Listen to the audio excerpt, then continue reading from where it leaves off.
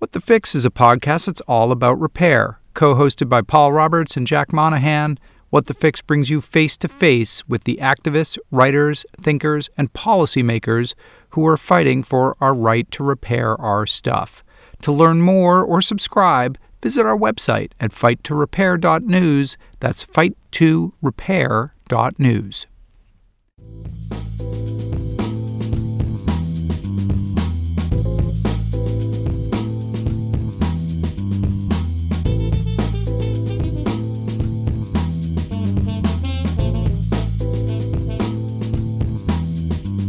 Welcome to another edition of the What the Fix podcast. I'm Paul Roberts. As residents of the First World, it might be easy to think of the fight for repair in First World terms. But as with many of the ills of our globalized economy, the burden of our throwaway culture is felt the most acutely by those at the bottom rungs of the economic ladder.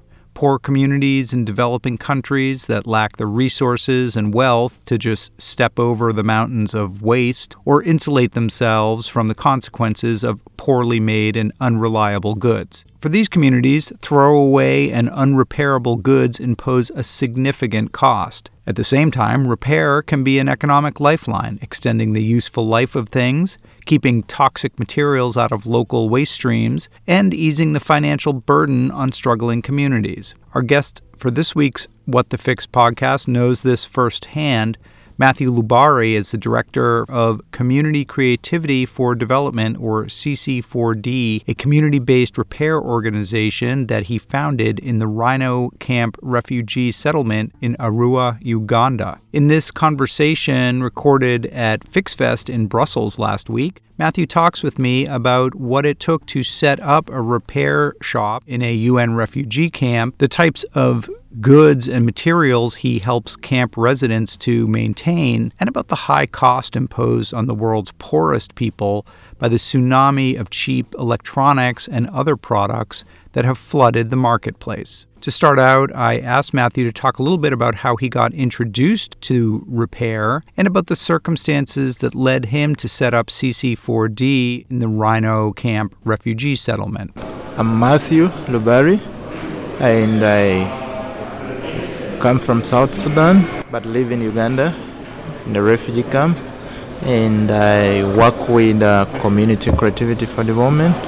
I'm a co-founder and at the same time the director, leading the team.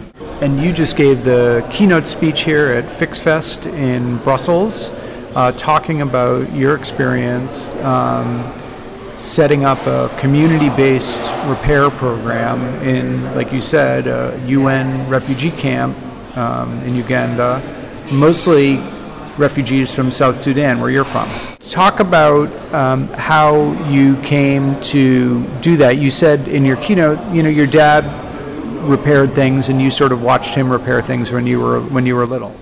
Yeah, sure. When I was 12 to 14, I used to watch my dad fixing things, more especially his watch and radio, much as he's a medical personnel, but he loved fixing his radio whenever it fails to work, and his watch. It inspired me a lot, and not only that, I also got pushed to do repair, because one time my phone got locked and I was locked out. I couldn't access what is inside my phone. So when I took it to the repairer, was like, yeah, I can repair it, and called for much money. And while he was trying to fix, he kind of sent me out not to see what he was, not to see what he was doing and how he was fixing things. And so I told myself that I needed to make things open. So I went back after any fixed. I went back and do my research and figured out what he did, and locked my phone and unlocked it, and boom, it worked out. So I told myself I need to teach people how to repair and make repair open. Where if a client brings an item for fixing, he have to know how it's being fixed. by me being open and telling him this is how it's done. Yeah. Kind of talk about, like, in a refugee camp, obviously, like, what types of things do people have that they need repair, and the lack of repair choice, how does that impact people's lives? The items which are available in the refugee camps include radios, mobile phones, solar lanterns, bicycles, generators, clothes, and related items that is generalizing as footwears. Yeah, it's mostly common in the refugee settlement. Sandals, boots. Yeah. And the lack of repair services impacts a lot the community in a way that when something is broken, you can't use it. And though it's still new, it's in good condition, you want to use it, but nowhere to find a place to fix it. So refugees often move longer distance to access repair services. So that has prompted us and realizing that gap within repair and the repair culture in the refugee camp also pushed us to form ourselves as a group. And travel is expensive, right? I mean, going, right? Yeah. It's expensive. You travel for longer distance. You have to pay for good money in order to reach, and sometimes you reach to the repair center, and suddenly you're told we don't have the spare. It's in Kampala, which is far away from the nearby city. Right. So it's kind of a triple loss. Yeah. Yeah, you've spent money now to get there just to learn that you can't get the repair done. Yeah. So how old were you when you came to when you ended up in the refugee camp? How I came to the refugee camp, it was in 2016 when man-made problems were caused. So obviously it's a nice way to talk about it. Yes, right. It has totally forced us to flee for safety. Yeah. And we ended up being in Uganda in a separate ways. I came from different directions. My mom in its way, and my siblings also had to come from their own ways up to now, living separately and just trying to communicate like on phone sometimes. So you live separate. You live in a different camp than your mom and your siblings and your dad? Yeah, my dad actually, he never came to Uganda because he said he's tired of being a refugee for the second time. Because I myself it's my second time now being a refugee. The first time I was still a little kid and I didn't know nothing. But this time you see what's going on. I see what's going on and had to run for my life. So everyone came in a different direction. And so you were able, how did you get started actually doing repair services within the camp? You talk about the example with your cell phone, that kind of got you thinking like, there needs to be a better way to repair things than this. Where did you start out with the camp? Like you actually talked about it in your presentation. It was really, you had like 3 different tools when you first started.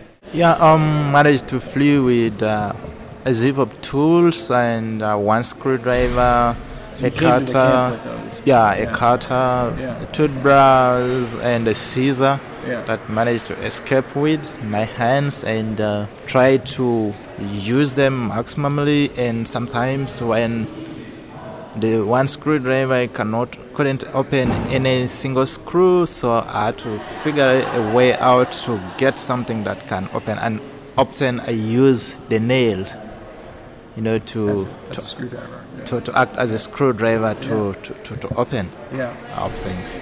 Creativity.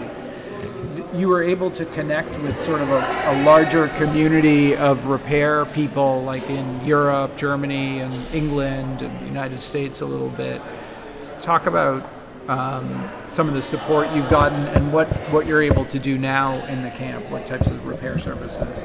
Thank you. First, people who inspired or who had made a Repair Cafe event in the refugee camp. That was in 2018. An organization called Rogue Agents. Is a Berlin-based organization in Germany. Uh-huh. So they collaborated with a local NGO called Community Technology Empowerment Network, and I was volunteering with them by then. And luckily, I happened to be a beneficiary to the Rogue Agents program, which is titled Access to Skills, Knowledge and Network, ASKNet program. Yep. And it was amazing, learning about Community Repair Cafe for the first time, where I was fully involved and leading the team. Yeah. Because had already experience in fixing things. So that has opened up ways, and from there that we realized there's really a huge gap in repair and reuse in the camp. So we sort of three people. One is called Maliamungu Richard, who also loves fixing, and Dawa Edina, who also loves fixing, and now she is a gender activist. Yes. So promoting repair, women inclusion and repair culture. Yeah. So we teamed up as beneficiaries of that program, and we co-founded CC4D, where we're now fixing things in the camp. So you talked about the sort of empowering women, like a lot of the folks that you've trained in the refugee camp are women, and that there's, culturally there's this sort of, women don't touch technology, or, I'm not sure that's actually that different than other places. Like, I don't want to mess with it, I don't want to break it, type attitude, and sort of getting women to get past that and learn that they can fix and repair things. Talk about that and how that work has gone. Early this year, we had to carry on a data collection on what women are able to fix, or what do they love to fix. And we found women were shy, picking electronics as something that they want to do.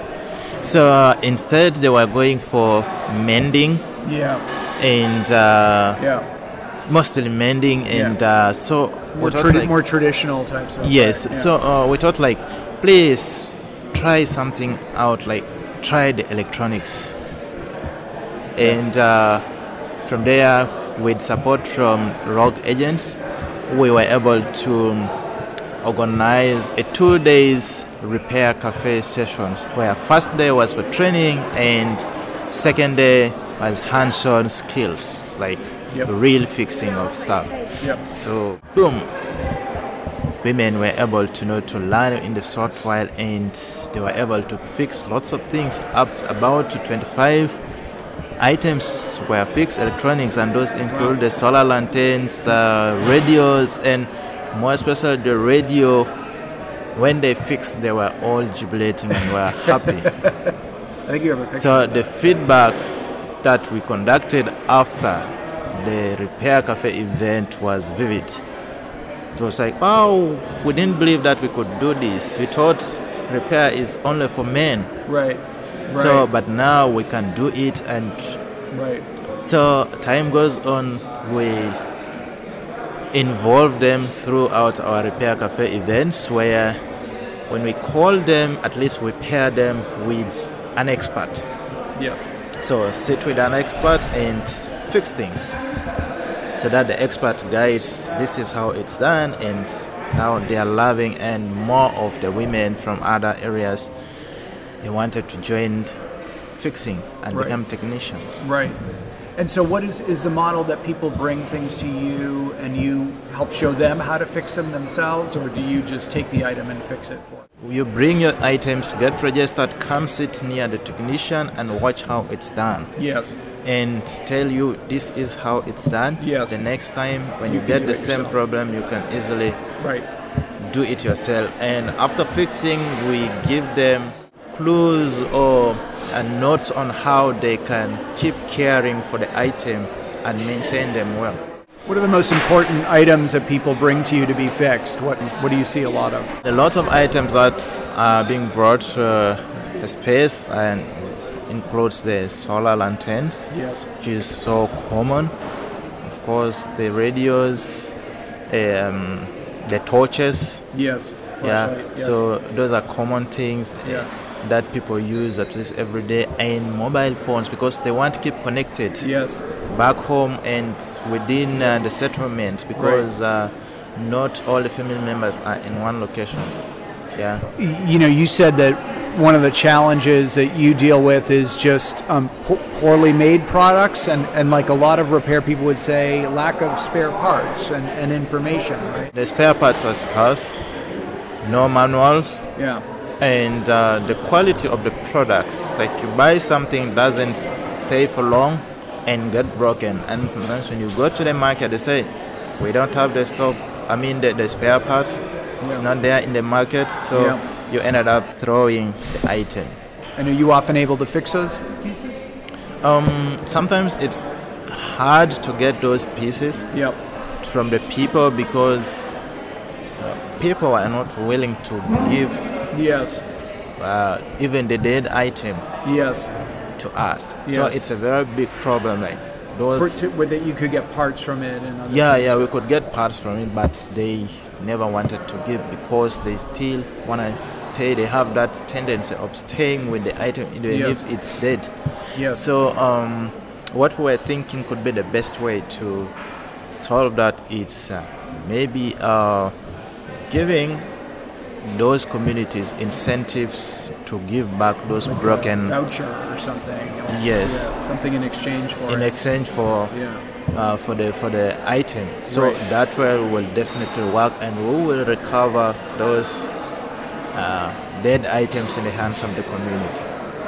I mean, one of the difficult things I imagine about being in a refugee camp is just the sense of like wanting to have control over your life, and in some ways what you do gives the community there a sense of like we're doing for ourselves, like we're taking care of our own needs here in the refugee community.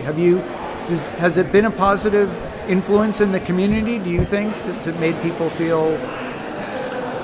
Well, the response to what we're doing is so amazing. Like the feedback from the community is great because first thing, we have reduced a lot of burden, the transport costs, the time wasted, so been reduced, and we volunteered our time to take that up, even not being paid, but you volunteer to serve the community. Where do things go now? First of all, I'm sure you'd love to get back home to South Sudan and be with your family again. Maybe set up a repair shop there. We hope like when things get better, we hope to get back home and continue with introduce the aspect of the repair cafe events. Yes. Or the repair cafe centers. Yes. And also to manage e-waste. Like of recent, when I went and get my passport back home, I saw a huge amount of waste. Waste. So I was like, what's the government doing? Yes.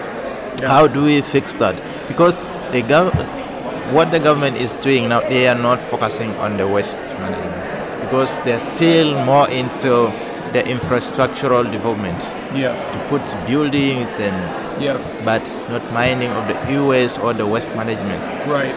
So you find things being burnt and causes a lot of smoke, Plastics. pollute the environment. Yes. The soil being polluted, the water and the air. So dangerous. Really a big problem in the developing world, right? Yes. Yeah. So as we hope to get home, we'll make sure that the already existing repair cafe stays or being managed by the people who are the locals around. Meanwhile, we aim to expand and set other repair cafes. Community-based. Yes. And even back home. Yes. Yeah. Meanwhile, keep on coordinating and seeing how all works and learning from one repair cafe to another.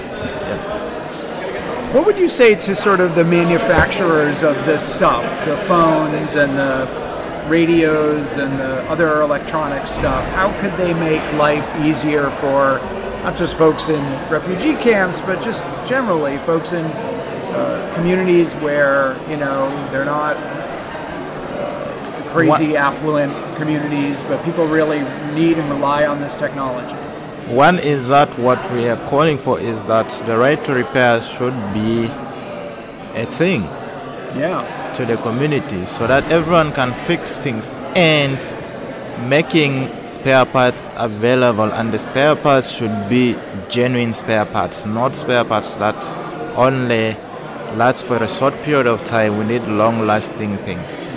I know there must be up to businesses, but when you manufacture something long-lasting and you sell it at a good price, nobody will reject to buy. Right.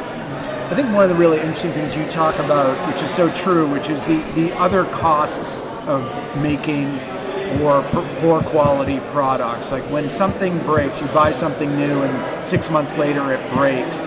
It's not just, you now have to get a new, replace it. Like, as somebody who, might not have a lot of money to spare, you're going to maybe need to travel to get that repaired. You're going to have to pay somebody who maybe won't be able to fix it, and then you're back where you started. Like, there are all these other costs that go along with it that I don't think, companies like, the big manufacturing companies are necessarily thinking about that so much. Like, you've made this product, people rely on it. You really need to make it last, because that makes a big difference in their lives, right? Yeah. So, I think they need to be thinking along that way. Because, take a scenario, you buy a product, a spare part now, and you go back home. The next day, you wake up and it's not working. Yeah. Time wasted, money wasted, and when you go back to the sellers, they will definitely reject. Oh no, I don't like this. Yeah. I don't know. What have you done? Yeah. Maybe you burnt it. Yeah. Yet it's not the consumer's fault. Right. So the fault is right from the manufacturers having produced low quality products, which affects this chain and making the consumer not to trust the buyer. The seller. Yeah. Yet this person who sells does not know how it's being manufactured. Right. So bringing that mistrust and business collapsing. And other folks have talked about that as well too. Like, yes, and it undermines the relationship between the repairer and the customer in both ways, right? Or the seller and the customer in both ways. The customer thinks you sold me something crappy. The seller thinks, well, you're trying to get something out of me, and in reality, it's the manufacturer who's made the poor quality product, basically. Yes, and sometimes it causes conflicts. Conflicts, right? Yeah. You're coming back to me for something, I'm not going to give it to you. Right? That could turn into something. Yes, which is too bad. So manufacturers need to manufacture genuine things. Yeah. That when someone buys, can really use it and say, my money has not fallen down. Yep. So I see this event, this coming as a breakthrough for many things in life, both personally and organizational wide. Well, it was really great having you speak, because I think, again, sometimes the conversation in Right to Repair gets very focused on what's going on in North America or what's going on in Europe, but it's a global problem, and in fact, in some ways, the importance of it and the impact of it matters so much more in places like Africa and Middle East, and places, where this really makes a difference. Having a right to repair will really make a difference in people's lives. And so having you be able to sort of talk about that, I think was great. I'm glad they invited you, and I'm glad you literally put your life on the line to come here and got it to happen. That's so great. Yeah, I'm really so great, and as well, met with individual supporters who had been supporting the initiative. Yes. Just at the back, minus even not like seeing each other, not even having a conversation like a visual. Yes. Visual calls, like virtual video calls, but we were just texting, and finally in the FIC Fest. We were able to meet in person. Yes. And it was really a great experience. What are the obstacles that you face as an organization, and what are your needs? What are you looking for? One thing that has been biggest is that we lack tools and a proper, decent storage or a good structure that we can run all sort of repairs in, and power has been also a great challenge to us. And above all, of course, all this happens when there is availability of funds. Yes. Yeah. So the biggest issue is the money. The money. The money is the biggest issue that has tightened our hands and has made us not to expand to a lot of areas. But of course, if given opportunity of funds or good partnerships, we could do more. And can people donate if they go to CC4D online? Can they donate? Of course. Like currently, we are running a GoFundMe We'll link to it. Yes. To popularize the International Repair Day, because it's not known in Uganda. So we would like to popularize it, and this has been with the help of Repair Cafe Malmo. Yeah. So whom they are running for us all this. Great. And because the GoFundMe it could not work in Uganda, so we had to talk to friends to organize for us and make noise on it. So we will link to that when I do the yeah, sure. I would be happy, to see people donating to the cause, and so that we can share and provide services to many people, because currently there's a small fraction of people whom we are providing the services to, yet there are over 120,000 in the refugee camp, who needs those services. Yeah. So we also look forward to extending the services to other settlements in the camp. Yes. So, and it's a huge task that cannot be done by one person. Yeah. But together we can fix it. How big is the camp? The camp it's big. I think approximate kilometers. I still don't know into details, but it's kind of big, because imagine over 120,000 people, and that is one settlement, and their neighboring settlements are there, and yet there's a bigger settlement which is called Bidi, which is I think it is the second biggest in the world. So, and it's still untouched. Those services are not there. I'm not extended to the... Yeah. So we believe that a lot of work joining hands together and making things possible, we can fix it. They're a lot closer to it than before, thanks to your efforts, and you've obviously done a tremendous amount of work. So thank you. Thank you too. I'm so happy to meet you. And we'll do it again. Yeah. Matthew Lubari is the Director of Community Creativity for Development, a repair clinic in the Rhino Camp refugee settlement in Arua, Uganda.